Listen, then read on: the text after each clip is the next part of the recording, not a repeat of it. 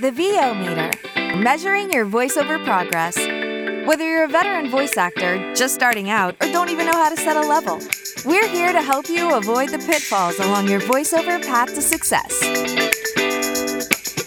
The VO Meter is brought to you by Voice Actor Websites, Studio Bricks, Global Voice Acting Academy, JMC Demos, and Sennheiser.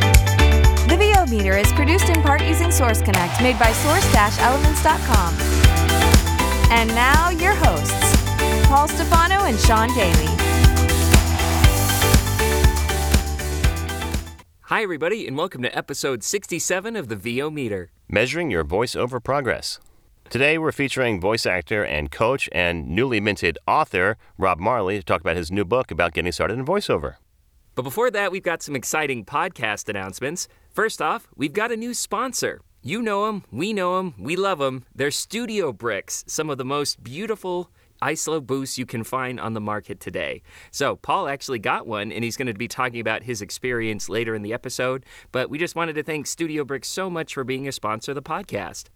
Yes, welcome to Studio Bricks. We're so happy to have you and thrilled to start this beautiful relationship. Sounds like the start of a beautiful friendship.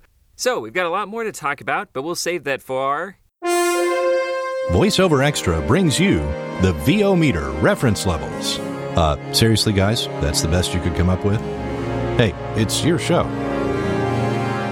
So, Sean, why don't you start? I think it's kind of a quiet period for both of us, but why don't you start with anything that's going on in your VO world? Yeah, not too much on the project front. It's been a bit of a lull for that, but still just auditioning. And I realized, last week, I've been working for 3 separate schools teaching voice acting, so that's kind of cool.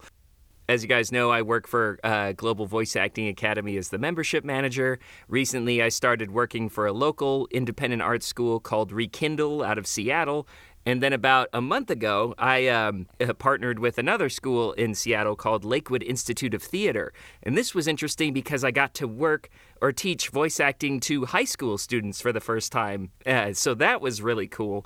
I mean, I had done stuff like this when I was in college as part of my degree, but it was really cool, like working with like young, motivated, and talented actors. It was really fun. People who care, in other words. No. People who care, yeah.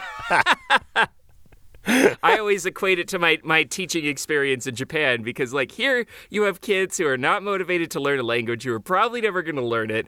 And then I admit it kind of like it turned me off from teaching for a while because I'm just like, you're not motivated and you're never going to use this. I don't feel like I'm helping anyone. And then when I started teaching for GVAA, I was like, oh, my God, motivated adults who come and they listen and they do things and they participate actively. It's wonderful.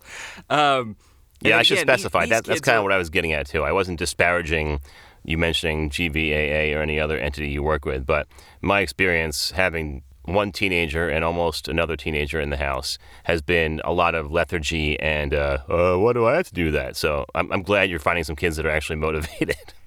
No, exactly. I mean, it's the difference between things that you're obligated to know and things that you're actually interested in, right? So, like, I can't blame that. It's kind of, you can blame the way we teach as much as anything else. But still, point of the story, it's great to work with some motivated students. That's great. I'm glad you're finding your sea legs, so to speak, working with them. Anything else going on you want to talk about? No, although it was funny because, like, right at the same time this happened, a mother was reaching out to me for, she's like, oh, my 13-year-old wants to join your class for Rekindle, which is more of an adult-themed class. And then it was so funny that this happened because it was, like, right before the other high school class. And I was like, here's how I do things. Here's my copy of the syllabus. Here are my assignments, blah, blah, blah, blah. And she was like, oh, okay, this doesn't sound like any fun for kids. And I was like, oh, no. This was like right days before I was going to teach that other class. And I was like, oh, no. But luckily, everything went fine. The kids loved the class. The teacher who hired me loved what I did. And so it all worked out fine. That's good. Like I said, that's pretty much all I've got going on, aside from our QGPs, which we'll talk about later. But what about you, Paul? I'm doing a lot of author-recorded books still. That sounds like I'm not excited about it, but I am, I swear. I'm doing most of this work for Twin Flame Studios, which is the company I work for in audio production as a freelancer. and I have 4 projects going on right now. 2 are complete and waiting to be approved, and I'm working on 2 more that are about to be uploaded to the publishing platforms and get those out and published. And that was a lot of fun. And then independently, I'm working with Celia Siegel, who a lot of our VO friends and listeners probably know, the VO branding expert. And I'm recording her audiobook, Voiceover Achiever. She's narrating it, and I'm recording it remotely, just like I do with some other authors out there. But Celia's recording it herself. She's doing a great job. Love her passion, and I can't imagine anyone else reading Voiceover Achiever in a different voice other than hers. So I'm really happy with the way that's going. And then another thing we're doing, which is a little bit daunting for me, but I mean, I had the experience, but it's going to be interesting to pull it all together. If you've read Celia's book, you'll know that she references a lot of talent, using examples of people she's worked with to create brands. And there's pictures and testimonials from a lot of these people, friends that we've had on the show like Mike Cooper and Andy Arndt, and then some other just VO friends that you and I probably both know, like Lynn Norris and J. Rodney Turner. And we're getting their actual voices to record their testimonials and interspersing them when they appear in the book. So it's going to be basically a full production at this point. Gerald Griffith's going to do one, who had a testimonial about working with Celia. So it's going to be interesting to pull all this together and see how I can make it sound. And I got to say, it's a little nerve-wracking because while I always do my best when setting up these author-recorded spaces, I figured I had to be really careful with this one because the people who are listening to this book are all the people we work with and in some cases hire us. So it really needs to be top-notch. So Celia and I spent a lot of time getting her walk-in closet set up so it would sound professional. And I got to say, it sounds really good. I think I played a clip for you a couple of weeks ago. What did you think? Yeah. It did sound really nice. And I loved her delivery. You're right. I can't really imagine anyone else doing Celia's book. Yeah, so we're just about to wrap production. We're probably going to finish tomorrow. And then most people know that from listening to the podcast how long it takes to get a book published on audio. So probably about a month we'll have it out there. So look for Voiceover Achiever by Celia Siegel and narrated by Celia. That's awesome. And at least you have a healthy network of audio engineers who can help you with the production aspects if you need it. That's true. I actually just got an email from George Whittam about a thing. So, yeah, there's plenty of people we can reach out to and get some help with if need be. But like I said, I'm excited about it. It really is kind of interesting. That's awesome. Reminds me of one of my first commercial projects that I ever did. I've talked about it on the podcast. It was for an English textbook. And very quickly I went from realizing I thought they just wanted a single narrator, but no, they wanted a full production with a couple of different actors. You actually were on it. And they wanted sound effects and various processing, so it sounded like people were calling and answering a phone. There was an answering machine. People were in a cafe. So, yeah, I definitely reached out to It's quite involved. It was quite involved, and I totally undersold myself, but live and learn, because it was only an hour and a half book. So I was like, oh yeah, 2 finished hours, it'll be fine. 6 months later. But anyways, but yeah, so there was a lot of learning while I earned in that one, and thank God for Adobe Audition's processing presets for different atmospheres and stuff like that. So, point is, I'm sure you'll figure out a good solution. You might get creative, use what tools you have available, all that stuff. Yeah, looking forward to it. So that pretty much wraps up all of our Vito-Meter reference level topics this episode. But now it's time for Questionable Gear Purchase. So, Sean, have you had any questionable gear purchases since last we talked? I did. I know I always strive for those sensible gear purchases. I'm always trying to coin, but this time, no, I was not as successful. So, anyways, you guys know my friend and coworker at GVA, David Toback, turned me on to this one, I don't know, I guess peripheral system you might called Triad Orbit. It's a modular system where you can create a lot of stands and clamps and boom arms and stuff like that for attaching monitors, microphones, tablets, all that sorts of stuff. And someone who likes modular options and portable ones, I thought this was great because they had this handy little C-clamp option where I was hoping to suspend my new monitor from the PVC ceiling. And then I got that, I got everything. It was about $200 for this tiny little 3-piece set. I mean, it was very high quality. It was very heavy duty. You could easily take someone out with it. But it just was too small. Like, the monitor was flush against the ceiling. It was a pain in the butt to get it up there by myself. I was really nervous that the whole thing was going to come crashing down on me.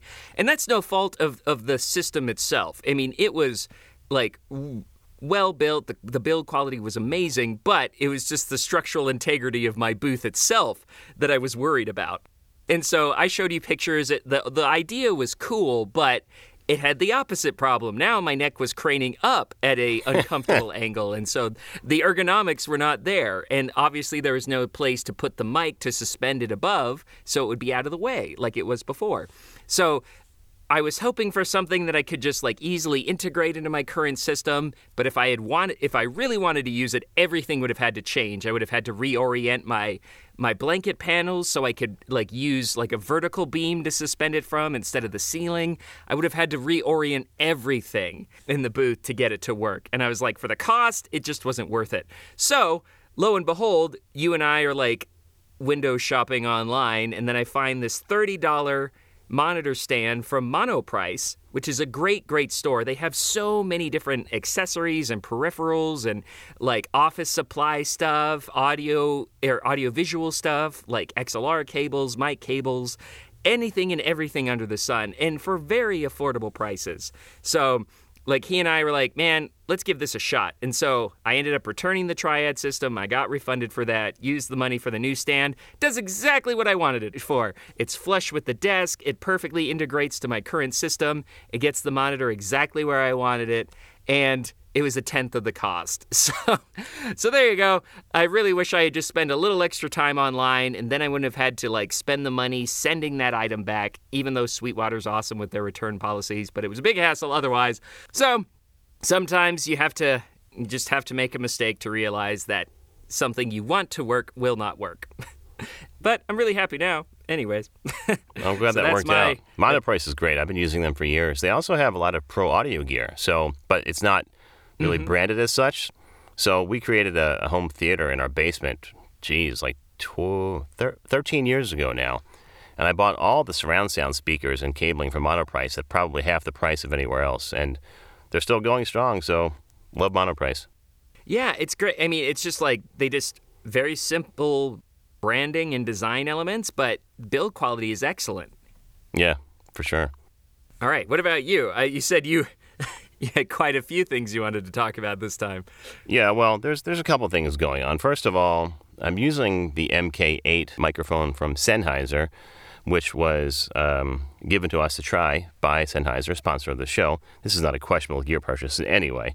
It's a fantastic large diaphragm condenser, and it has a number of features that you talked about on a previous episode, I think maybe even the last one. And what I like about it so far is just its clarity. It sounds fantastic all by itself. Right now I'm using it in pretty much flat. There's no high-pass filter, no limiter. Is it a limiter? No pad. No pad. That's the word I was looking for. No pad, no high-pass filter, and it's on the standard cardioid pattern. So I found this sounds pretty good, especially in the new booth, which I'll get to in a second. I've also tried the figure 8 pattern, which I liked a lot as well. And it also has a hypercardioid, I think. That's the icon with the heart, but the line at the bottom, right? Is that what that is, hypercardioid? Yeah. So it has several different patterns. It's got the cardioid, the standard cardioid we talked about, the, I believe, super cardioid. It's slightly different. Yeah, super or hyper. I'm going to go to that now, actually. You guys can hear the difference. Keep talking. Ooh, fancy. All right, keep talking. I'm bumping it, aren't I? Excuse me, got a cardioid, wide cardioid, super cardioid, figure 8, and then omnidirectional as well. So this is hypercardioid. Or super cardioid, okay. Can you tell the difference? Hello, check. 1, 2, 3, 1, 2, 3, testing. Maybe a little bit more focused sound. Oh, really? Okay. Well, let's go to figure 8. Mm-hmm. Live on the show. And here's figure 8. Excuse the mic bumping as I just manhandle it and grab it with my giant sausage fingers. Nice. And I actually grew to really like the figure 8 pattern because it kind of warms up the sound a little bit. We were talking before we record that this can be the MK4 and the MK8 are great. They've got a very neutral sound, but they can border on sterile sometimes. So putting it in figure 8 can kind of get a little bit more absorb some extra reflections in the booth and kind of fill out the sound. It's a very untechnical explanation, but it really does help kind of liven up the sound and help a smaller booth. Well, here's figure 8. Are you hearing any difference in the way it sounded from a couple of seconds ago? Yeah, I thought it kind of warmed it up a little bit. Oh, well, there you go. Might be subjective. I mean, I do have a pretty sterile sound in here anyway. The booth is well treated, so it's not going to make a huge difference. And I'm not trying to really block out any other sound from behind. I'm not trying to reject anything from behind, which is really what the figure 8 is for. It rejects, or it picks up behind and picks up in front and rejects everything to the side, just like if you had an 8 staring you in the face. So I'm not trying to really... It's kind of like an hourglass, if you think of it like that. So there's nothing going on here on the sides of the booth, but if it warms it up, I'm all for that. But overall, I'm really impressed with it. It's a great mic. It's pretty affordable, in my opinion. And I heard it described as sort of like the poor man's TLM 103, if that can even be a thing. It's $700, but it does kind of have the same of course, if you don't... sound, in my opinion. Like I said, it's a little bit more neutral. Doesn't have a lot of its own character, like, say, the 103 or the 102 do, which may be good or bad for you. For example, like some people say that the TLM 102 can be a little muddy, can lack the clarity of the Neumann series. But I got a lot of love for the MK series. I jokingly call the MK4 the TLM 101. It's a good entry-level Neumann. And it was actually my first large diaphragm condenser, going from a USB microphone to an XLR for the first time. So I used that for about a year before it got damaged in an accident, unfortunately. And then I moved on to the other Sennheiser staple, the 416. Right. But yeah, I really enjoy that mic while I have it, and I love the design. And I think I know a lot of talent in my membership who use it, and a lot of working talent who do as well. Mm-hmm. So another feature I liked a lot was the high-pass filter when I was using it. I've recently moved my booth from one room to another, which I'll get to in a second, but there's a lot of rumble in that room, and I'm using the high-pass filter at 60, negative 60? No, 60. And I was thinking 60 hertz, yeah. Yeah, I was thinking of noise floor in dB. Anyway, I had it at 60, and it was really good. It almost eliminated the highway rumble, which has plagued me for a long time. There's a little bit there, but it was a completely different sounding mic, in my opinion. Well, I shouldn't say that. It made it sound exactly the same, but without the rumble. So it didn't really change the character of my voice at all, in my opinion, at 60 hertz, but did a fantastic job of taking out that low-end rumble, which is what it's supposed to do. And unless you are a very deep-bassed, bassy male, like 60 hertz is not going to touch your voice for the most part. Yeah. Mine's pretty close. I did some technical measurements when I first started, and I do have some voice power around like 65, so it's close. But I can get away with 60 and still sound pretty much like me.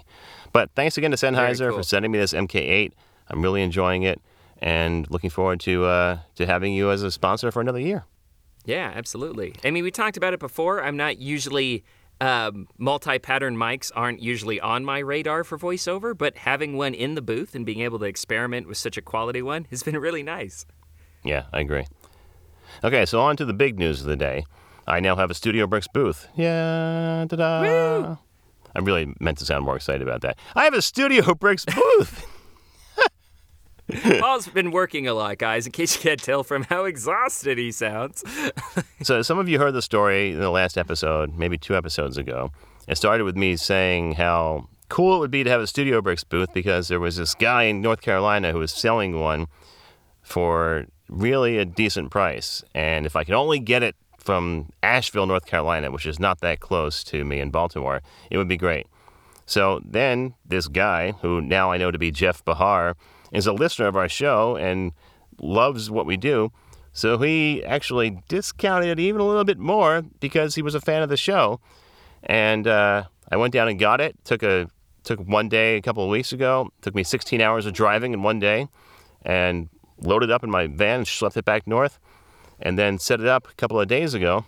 First in an old bedroom of one of my kids. We moved the bedrooms around, which is why I started shifting things anyway, and sold my whisper room and tried a different booth, as you've heard. Anyway, we put the Studio Bricks there, and I was still getting some rumble. And this has been my problem the entire time, which is why I wanted to get another booth to begin with.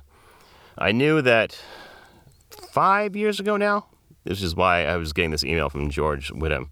I reminded him of this, that 5 years ago, when I sent him a sample from my then booth, the Whisper Room, and said, what can I do about this rumble? He said, if you had a double-walled booth, you'd probably be okay. So after all this time, I finally got a double-walled booth in the Studio Bricks 1 and put it in the wrong room. I was in a room across the hall, which is even closer to the highway, and that was a really stupid decision. So what I've done now, which is not great for my living situation, but it's going to have to do. I put the Studio Bricks, after assembling it, I completely took it down with my wife's help, and actually my 15-year-old daughter too, and we put it back up in the bedroom right next to my bed, which it's a pretty big room. I mean, it's got enough room to do it. So, but I do completely block out a window now. But what I found out is that now here... we both have bedroom-side studios. Yeah, exactly. So my commute is really easy now. I literally roll out of bed. And in fact, if I step too far, I'll actually run to the booth. And I have to walk around the door to get to the bed. And it's a bit of a thing. But I'm happy to say that it was all worth it because I now have the best noise floor I've ever had anywhere recording. Just listen to this. Did you hear that? Probably not. The sound. It's 4:30. I mean, it is a holiday. We're recording this on President's Day, but it's 4:30, which is a pretty busy time of day to have traffic behind me, and there's nothing coming in here at all. My noise floor is negative 73, which is just amazing.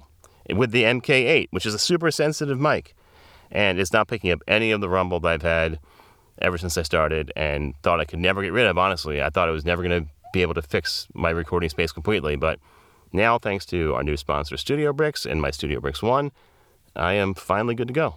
Honestly, it's the quietest and most natural sounding audio I've ever heard from you, so that's awesome, man. Well, thank you. And thanks, Studio Bricks. All right, so that wraps up our unusually long QGP segment. So, we've got a wonderful interview with Rob Marley coming up in just a few minutes, but before that, a word from our sponsors. As a voice talent, you have to have a website. But what a hassle getting someone to do it for you. And when they finally do, they break or don't look right on mobile devices. They're not built for marketing and SEO. They're expensive. You have limited or no control. And it takes forever to get one built and go live. So what's the best way to get you online in no time? Go to voiceactorwebsites.com. Like our name implies, voiceactorwebsites.com just does websites for voice actors. We believe in creating fast, mobile-friendly, responsive, highly functional designs that are easy to read and easy to use. You have full control. No need to hire someone every time you want to make a change. And our upfront pricing means you know exactly what your costs are ahead of time. You can get your voiceover website going for as little as $700. So if you want your voice actor website without the hassle of complexity and dealing with too many options, go to voiceactorwebsites.com, where your VO website shouldn't be a pain in the you-know-what. Studio Bricks designs and creates the highest performing portable sound isolation booths. Their professionally perfected acoustics enhances your performance and takes your recording to their maximum quality from your home studio. Forget about managing noise conflicts with your neighbors and family. Pursue your passion for voiceover on your own time and on your own terms.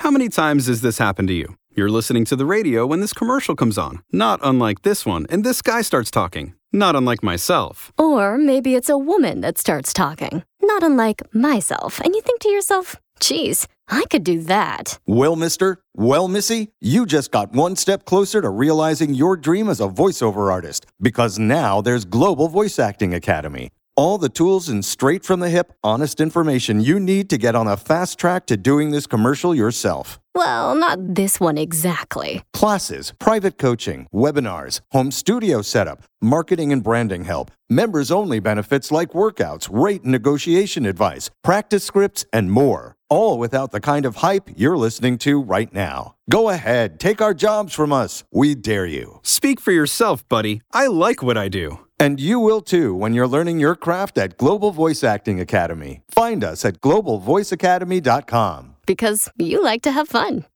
Walgreens, because it's flu season. You live in a place with doorknobs and handrails and, people. We tried booking a vacation rental on one of those other websites. They don't always tell you everything. The stars take it to the red carpet. We are back live from the red carpet. California leads the way for change in America, and so does Kamala Harris. Rated M for mature. Claire Redfield. And who exactly are you?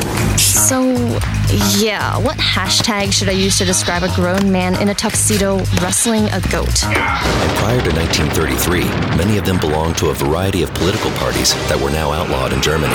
This is the story of how Q got curly.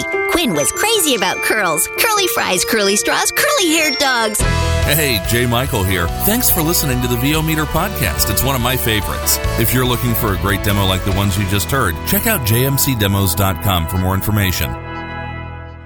Hi, everybody. Our guest today got his start in voiceover and audio engineering working in an amusement park in California, setting up bands, mixing live shows, and instructing people to avoid using flash photography. He's worked for a variety of businesses in the entertainment industry where he volunteered to use his voice on anything that was needed, eventually moving into his own freelance career in voiceover. He specializes in commercial, corporate, automotive, and whatever VO job that happens to hit his inbox. He's also a voiceover coach, working with Terry Daniel at Universal Voice Talent, as well as a radio imaging producer and author. Over the years, he's written multiple helpful articles for his blog and online magazine, VoiceOver Extra. He's written so many, in fact, he's compiled them into a new book. He's here to tell us all about it. Ladies and gentlemen, please join us in welcoming the awesome, the talented, the awesomely talented Rob Marley. How you doing, Rob? Hey, how's it going, guys? Good. It's great to have you, man. How you doing? I'm doing good. I'm doing really good. Thanks. So thanks so much for joining us, Rob. To start off, tell us how you got into voiceover. Well, I mean, like you said in the bio, I started working at an amusement park in California, and there was a lot of times where they would have announcing spiels on cart tapes. And you would just put in a cart and it would tell you, please stand and move to the center of the theater, or, please exit and enjoy the rest of your stay. And there were some times where the carts wouldn't work, that I was expected to get on the talkback microphone and just, do the spiel live. And for some reason that just felt more comfortable to me, because I'm in a booth, behind the crowd. There's 3,000 people in the audience, but they're all looking at the stage. They're not looking at me. So it just made me feel a little bit more comfortable to not have 3,000 sets of eyes looking at me. So I got more comfortable doing that. And then I'd always been in video production and the television side of things. And whenever they had a project that they needed somebody to do a voiceover for, they would always say, well, Marley's got a good voice, just use him. And so I'm like, yeah, I'll do it. Sure. And then that's kind of how it got started. And then a few years back, well, about 9 years back now, a friend of mine gave me a tablet PC, a tablet as a Christmas gift. And it was one of those things that it just kind of clicked and went, this thing makes no sound. There's no spinning hard drive. There's no fan. I could record audio with this. I should be doing voiceover on my own. And so that's kind of what it was. I'm like, all right, let's start a voiceover business. Let's do it for real this time. So that's what I've been doing ever since. That's fantastic. Now, also mentioned in the bio, which was so eloquently written by you, thank you. You've gotten into coaching, working with Terry Daniel. God knows why you would do that. But how did that happen, and how's it been so far? Honestly, it's been great. I love working with Terry. He's a great guy. And I like the way his coaching business is set up, because it's multiple people that are working there. It's myself and Jan Anderson and Trish Bassani. And it's a team effort in getting people that are new in the voiceover business interested and going down the right path, getting started the right way, because I think a lot of us think when we first get into it that, you stand in front of a microphone, I know how to speak the words, I can do this. And then you realize how little you actually know about the voiceover business and how to phrase things and why you phrase things certain ways. And I love showing these people the pitfalls that I've kind of gone through and, that we've all gone through, and why you do things certain ways. And for me, I love coaching. It's just been so much fun, and to get people and to understand the business and how it works. It's been a lot of fun. So, Rob, one of the things I've always known you for since I first started in the business a couple of years ago is your blog. And it's been very helpful for me over the years, learning some of the tidbits you drop in there. How did the blog get started? I guess it started more like as a rant. I think that's kind of the way most blogs are, that they start out as, what really bothers me, what grinds my gears, and I just kind of evolved from that into, whenever I had something I wanted to say, I would just come out and write it all out. And again, it was sort of like on my own journey towards learning voiceover. It's like, oh, here's what I did wrong, or here's what worked better for me. And it kind of just evolved into that of every now and then I would put out a new article and a little blog entry saying, this is why you should do it this way, or this is why it worked for me this way. And it's just evolved into this big collection of stuff. That's awesome. Like you were saying before, you kind of got started recording with the tablet, and your article about that was actually really instrumental in my own early home studio setup, because I totally recorded with an Audion ID22 going into an iPad, because in very humid Nagasaki, Japan, there's a high chance you're going to get some laptop noise. So that was really, really helpful for me. And I love the idea, I don't know if you coined this term yourself, of creative in elegance. Can you tell us more about that? Yeah, I don't know if I want to trademark that or what, but yeah, I've always said, use the materials you have to make the place sound correctly, sound gooder. Like, I can talk for a little. Most good. The most good, right. So, you don't need expensive acoustic foam and acoustic treatments and stuff like that. My first booth, quote unquote booth, was half of a walk-in closet that I'd ripped out and covered in quilts and comforters and blankets, because that worked to deaden the sound. And you're still going to hear the guy with the Harley driving by, but you're not going to hear the reverb inside the room. And so, yeah, it may look like you've got blankets and comforters hanging from the walls and stuff, but who cares? It's how it sounds that's the important thing. So, that's where I got that creative and elegance. Be creative with the materials you have, and who cares what it looks like? It's more important how it sounds.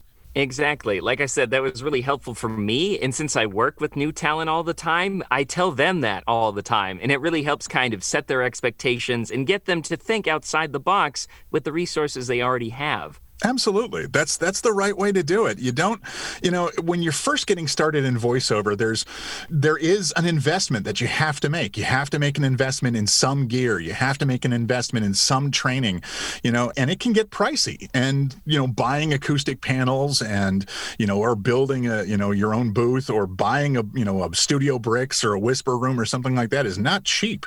So why not use the materials you have? I always tell my students when I'm coaching them that, I think it's the first 2 seasons of Deadliest Catch, Mike Rowe did all of his voiceover under the covers in his hotel room in Alaska.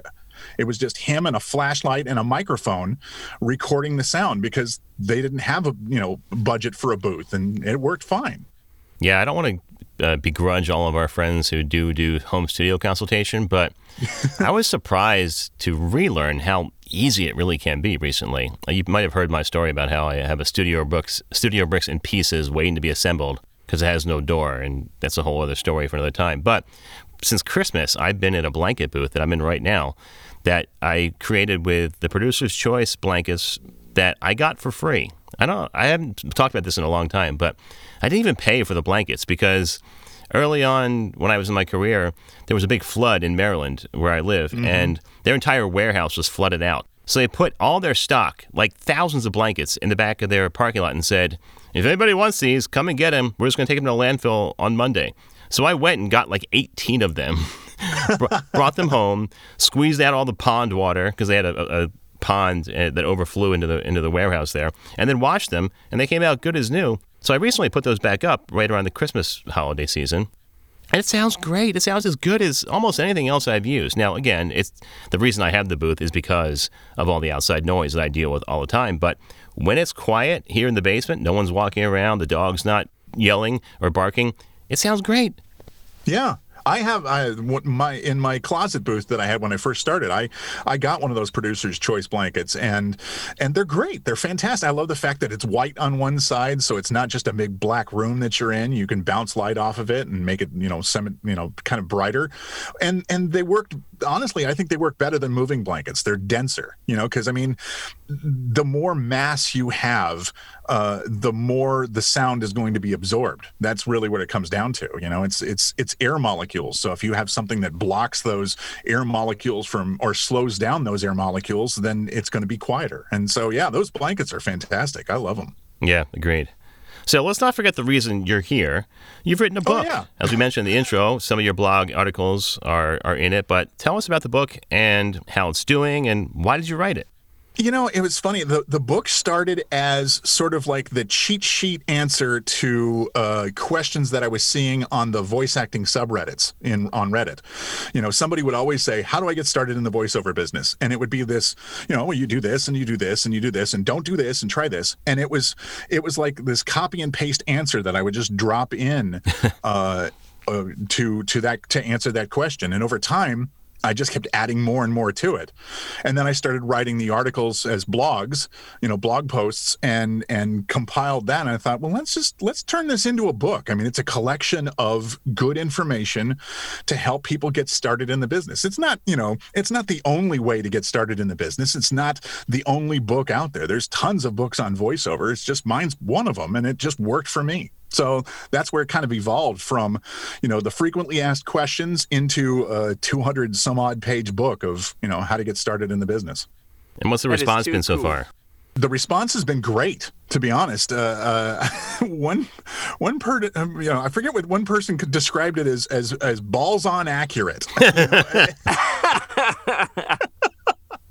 I'm like, wow, okay, cool. And one guy called it the VO Bible. I'm like, all right, let's not go too far with this. I mean, it's a great book. Let's not add religion into this. No, it's a great book. It's not, it's not the good book. And there's plenty of books out there on voiceover. Mine's just, a good way for people who want to get started, working from home, how to do it the right way and not end up getting screwed, in the process.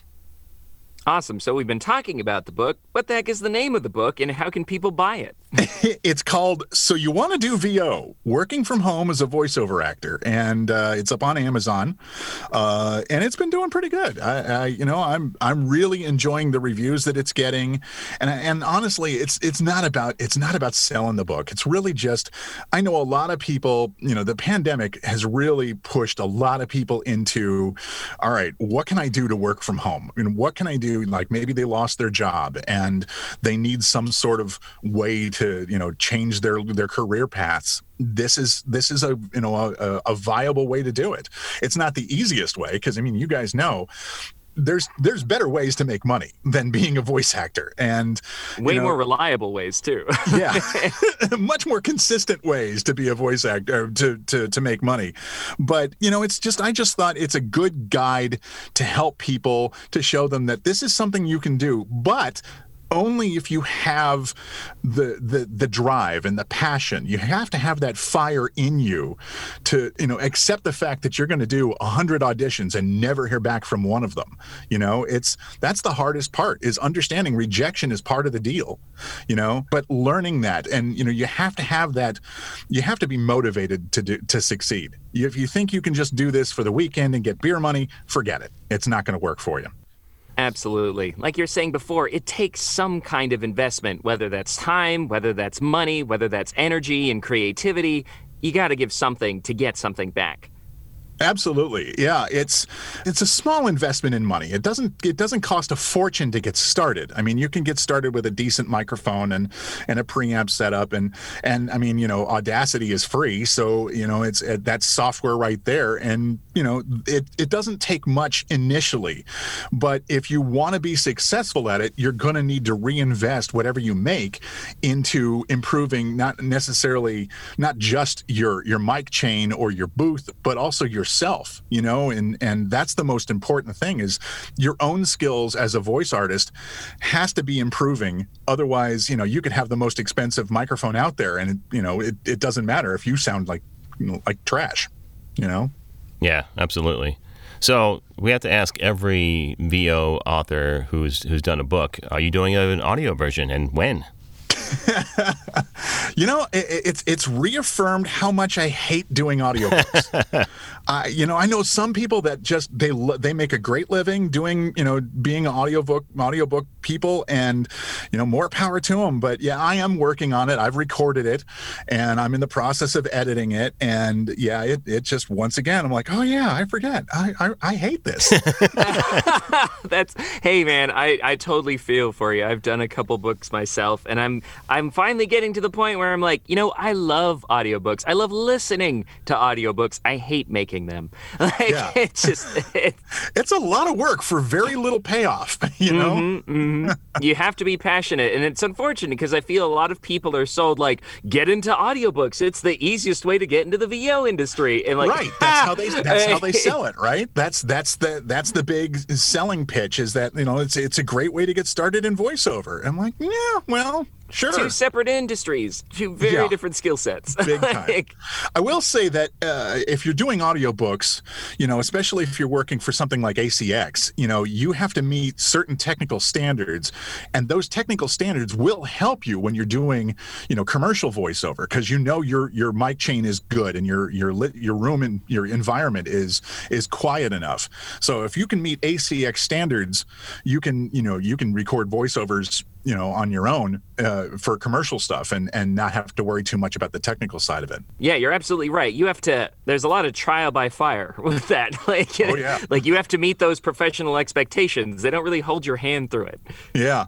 Yeah, and even then, it's like, the technical side is one thing, but as far as audiobooks go, I mean, especially if you're dealing with a big book, you've got to make sure that character that you've been voicing sounds the same on page 400 as he did on page 2, and be able to differentiate all those different characters and know the storylines and know all of those, what those people are doing and how they sound, and then also coming down to, can you actually read out loud? Can you read a story out loud and make it sound believable?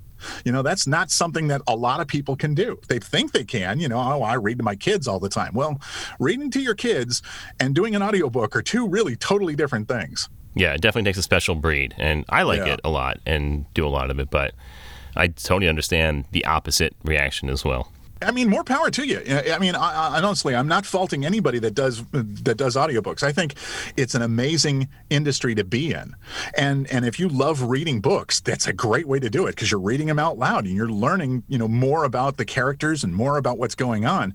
But just for me personally, I'd rather do, a 2-minute infomercial or an infomercial, a 2-minute e-learning thing, or a commercial spot and get the check than, 9 hours of recording that's going to be the same amount of money. Absolutely. And like we were saying, so it's different strokes for different folks. That's one of the awesome things about voiceover, is that there's so many different genres and so many people specialize in different ones, right? Like I know a lot of people who do video game and animation who don't do audiobooks, and vice versa, and people like yourself who do niche genres like automotive and radio imaging.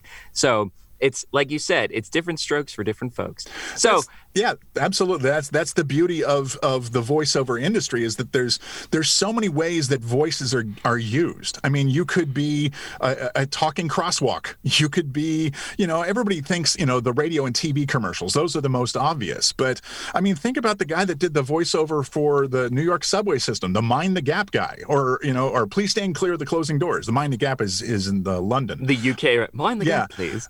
But yeah, I mean, there's a voice out there needed for everything, and it's not just video games, and it's not just animation. It's also apps on your phone, and even smart devices. Your oven might talk to you. Your refrigerator might talk to you, and why not have it be your voice? Awesome. I love that creativity and thinking outside the box. So normally we joke on websites that a lot of people don't pay attention to the About Me section, but you actually had some really interesting stuff on there. So I really wanted to ask. I'm a big fan of rock and roll. I have to know, you said you got to hold Chuck Berry's guitar. Tell us about that. That sounds amazing. I was working at an amusement park in L.A., and Chuck Berry is kind of notorious for doing the small venues, and basically he'll go wherever they were going to give him a check. Basically, that's what it comes down to. And I was working. I'd never been starstruck working with anybody. I worked with some big names, and it's always been really cool. And it's exciting, but I'm not like losing it. And we were doing 2 shows with Chuck Berry. And first show was fine, and we were resetting between shows. We let everybody out of the house, and a new set of audience was about to come in. And I was just resetting the stage, and we had, moved the microphones, and I grabbed his guitar and was walking across the stage. And it was one of those moments where it hit me. I'm holding Chuck Berry's guitar, not like one of his guitars. This is Chuck Berry's guitar. And for me, that's where I had that like brief moment of like, oh my God, that kind of feeling. It was amazing. It was incredible, because Chuck Berry's kind of notorious. Like I said, he's notorious. He'll show up in his car with his guitar, and he'll work with the band that they hire. They, of course, know all the songs. He does a rehearsal. He does the show. At the end of the show, he gets his check, gets his guitar, and drives off to the next venue. That's the way he's done it for decades, That's really awesome. Amazing. Yeah. I had a similar experience. I used to work for the Baltimore Orioles and met a lot of famous athletes, including Cal Ripken and that whole era. And I never was really starstruck until one time I got to hold the World Series trophy, because we had to bring it to a banquet that they were hosting. And they gave it to me and my other idiot 30-year-old something coworkers. And we carried it in. And when we picked it up, we had to put on these white gloves so we wouldn't smudge it. And I was like, oh my gosh, I'm holding the World Series trophy. This is actually kind of cool. And then we almost broke it on the way home, which is a whole different story. But oh my gosh, it ended up surviving. Oh boy, that'd be tough to explain that. Yeah, exactly. All right, so another fun fact from your website is that you actually got to drive the Batmobile. Tell us about that. Yep. Yeah, well, all right. So we're again working at the same amusement park. It was they had a fireworks show at the front of the park every night, and this was when they were doing a Batman stunt show. And they'd have actors, they'd do the whole, they'd like make it look like a scene from the movie and do all that stuff. And we had a Batmobile, one of the not the Tumbler, the Burton version of the Batmobile, and it was cast from the original molds, the original fiberglass molds, and it was, for all intents and purposes, it was the Batmobile. And they needed a moment in the show where they had it all set up where the doors on, Wayne Manor open up and the Batmobile pulls out and stops. And then, fire effects, enough stuff go off. And I was just working as a technician that would load the fireworks that day for the show that night. And they just needed somebody to literally just wait for the cue, wait for the doors open, and to drive it 10 feet. And I'm like, well, I'm sure I'll do it. I mean, it was like a Porsche engine in a race car frame with, fancy fiberglass molding over the top of it. But, you still had to climb into the Batmobile and start it up and make sure that it was running and drive out and hit the mark. And it was like, I'm driving the Batmobile, man. Let's go to Wendy's. Let's go hang out. Did you to like blare the engine and everything, have the flames come out the sides? Nothing fun like that. I did rev the engine several times, but no, nothing. Didn't get to do donuts in the parking lot or anything fun like that. You have a professional image for Batman to maintain. Exactly. I think it'd be pretty cool to see the Batmobile doing donuts. That would be awesome. Right. I mean, come on. Rich boy with that many toys, he's got to play with them sometimes. Exactly. Well, thanks so much for telling us about those cool stories, Rob. So before we wrap up today, any advice you want to give to talent starting out in the world of VO today? Be patient. Be patient with yourself, because there's going to be, like I said, there's going to be times where you're submitting audition after audition after audition, and you're not going to hear back, and you're going to start to doubt yourself. Like, can I do this? But if you have the drive, if you have the motivation that this is really something that you want to succeed in, you will. It's going to take work. It's going to take a significant amount of effort to make it happen, but it will happen if you put in the effort. So, don't just buy the gear. Don't just buy the fancy booth. Get the training, get the coaching that you need to build your skills up to the level that you can swim in those big ponds with the other big fish, and that's what it's all about. It's you've got to show off your ability to be able to read the words the way the client wants, whether that's, in a commercial or an e-learning thing or a medical narration or an audiobook. It comes down to the performance of the person. I mean, they're called voice actors, so you have to know how to act and be ready for whatever they throw at you. So be patient with yourself and put in the right effort, put in the time getting the training and getting the skills to be where they need to be. Great advice. So, Rob, I want to thank you so much for being here on the VO Meter. Before we go, where can folks find the book and more about you if they want to reach out? Well, I lurk on. I don't lurk. I'm hanging out a lot on the voiceover camp, VO Camp on Facebook. That VO Camp group. That's Terry Daniels' group, and you can find me on Facebook and friend me and ask me any questions that way. Get involved with the group. Ask questions there. You can sign up with Universal Voice Talent with Terry and the training courses the training that he offers with for the students there. The book is available exclusively on Amazon, but and you can find it just by doing a search for my name, and it pops up pretty quickly. You'll probably find books on Bob Marley too, but you'll also find I think I'm the only Marley that has a book on voiceover, so it's pretty easy to find. Do you have one on reggae and voiceover? But no, I don't. But I actually thought early on in my marketing process, I was going to send out postcards that was very Rasta looking, and it just said Rob Marley, the other guy. And I didn't do that awesome. one. If your middle name was Nesta, it'd be too perfect. Oh, but I share the same birth date as Bob Marley, though. February 6th. No kidding. Yeah, Seriously? February 6th. Wait, today? Tomorrow. Well, happy birthday. Oh, happy early birthday. That's awesome. Thank you very it's much. February 5th for those doing the math. Well, yeah, they figured it out, I'm sure. Did this recording. So, Rob, it's been so great to catch up with you, man. I really feel like you're a kindred spirit. And to people listening, definitely check out Rob's articles, reach out to him on Facebook, and get his book, for crying out loud. It's balls on accurate. Thanks, guys. I feel the same thing like with you. There's a lot of love with you guys, and I love what you guys do with the podcast and the show. And I'm excited to be a guest finally. This is fun for me.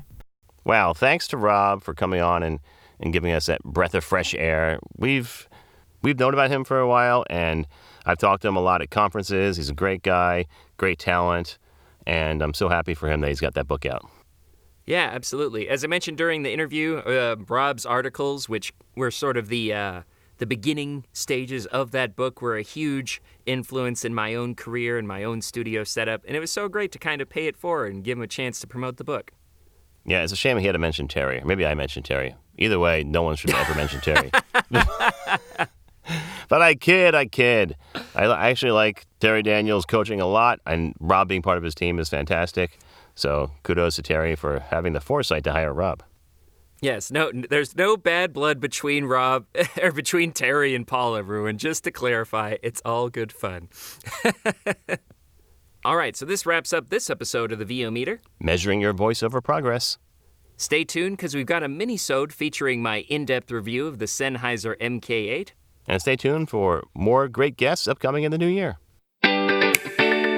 Thanks for listening to this episode of the VO Meter. To follow along, visit us at www.vometer.com. We'd also love to hear your comments or suggestions for the show. Or if you have a questionable gear purchase, tell us all about it on our Facebook page or on Twitter @the VO Meter.